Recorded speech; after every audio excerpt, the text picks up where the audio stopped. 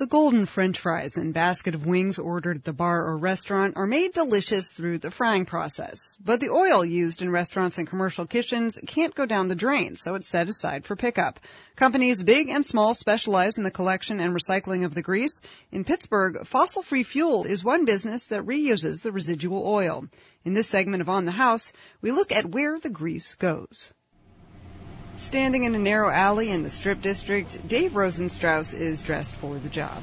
Clad in all black with boots and gloves, he matches the murky vegetable oil in the barrel behind Common Plea Catering. His truck holds a tank equipped with a hose that sucks up the barrel's contents. He says it takes all kinds of oil. There's a lot of different grades of frying oil. You could get hydrogenated, non-hydrogenated, partially hydrogenated, and then you could get peanut, soy. Rosenstrauss says the hose attached to the 450-gallon tank on the truck functions a lot like a vacuum. It'll just put suction at the end of the hose and pick anything that will fit through this 2-inch hose into the tank.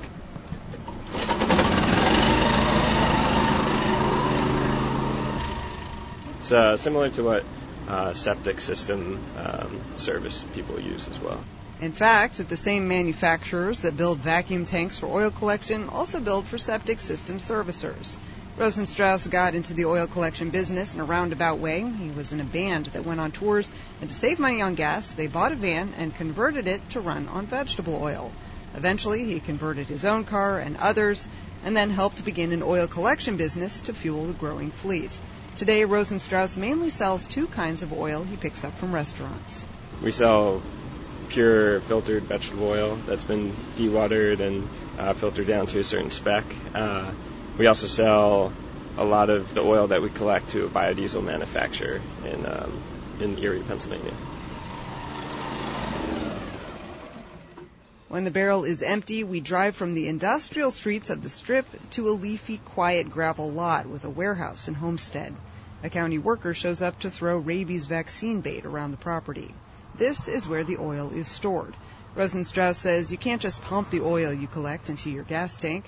First, the engine has to be converted so it can run on it, and the oil has to be modified. He says biodiesel is a term for vegetable oil or animal fat that's been through a process called transesterification, which is a fancy term for mixing vegetable oil with lye and methanol in the right proportions. So essentially, at the end of your solution, you'll have what's called fatty acid methyl ester, which is vegetable oil minus the glycerin molecule, and at the bottom you'll have glycerin. And that biodiesel, now the viscosity of it, or the thickness, is permanently changed to be more like diesel fuel. So that could be used in diesel vehicles without any modification.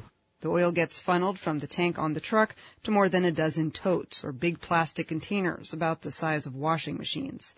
The oil sits in the totes in the warehouse for at least 2 weeks. Then there is the next level of oil that's nice enough that we could separate it and sell to a biodiesel company.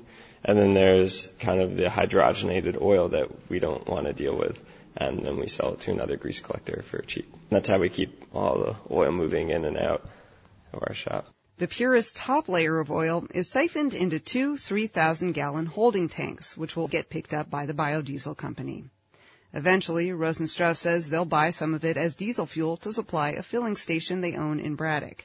They sell the dregs at the bottom of the totes to another grease collector, and they keep the cleanest vegetable oil for themselves to fuel their customized vehicles. This company is kind of a model of how this can happen within a region. Like the oil comes here, it gets burned here, rather than, just having some company ship it off to the highest bidder. He says some of the oil they collect from restaurant fryers eventually makes it back to them, and they use it to fuel their truck to make more collections of used oil.